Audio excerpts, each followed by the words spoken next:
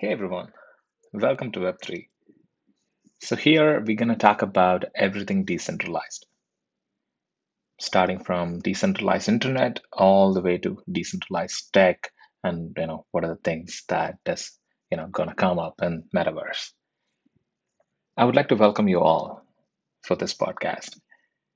And let's talk about like what is Web3. I want to give you a little bit of introduction, right?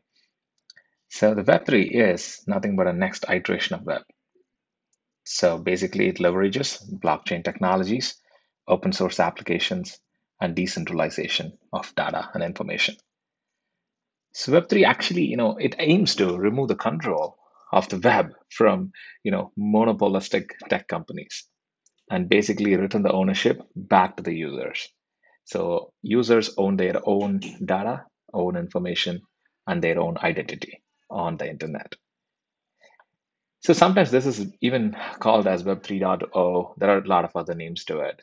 And technically speaking, it is a read, write, and trust web. So in the previous version, we call it as a read, write web, right? So you read from it and you write to it, right? Blogs, whatnot. But here we are talking about read, write, and trust. So there is one more additional word to it.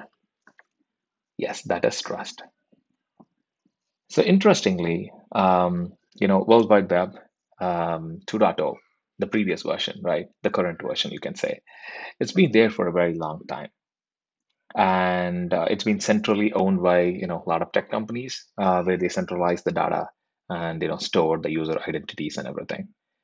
And Web 3.0 is all about decentralization to create a fair internet where users can control their own data, identity, and destiny. So, yes, I mean, this is just an introduction. I just want to give you guys and get started.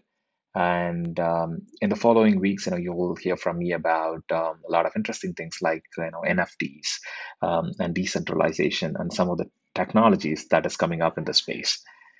Um, yeah, so and I'm really happy to share all the information that I've been working on, and there are things I'm interested about. See you all on the next episode.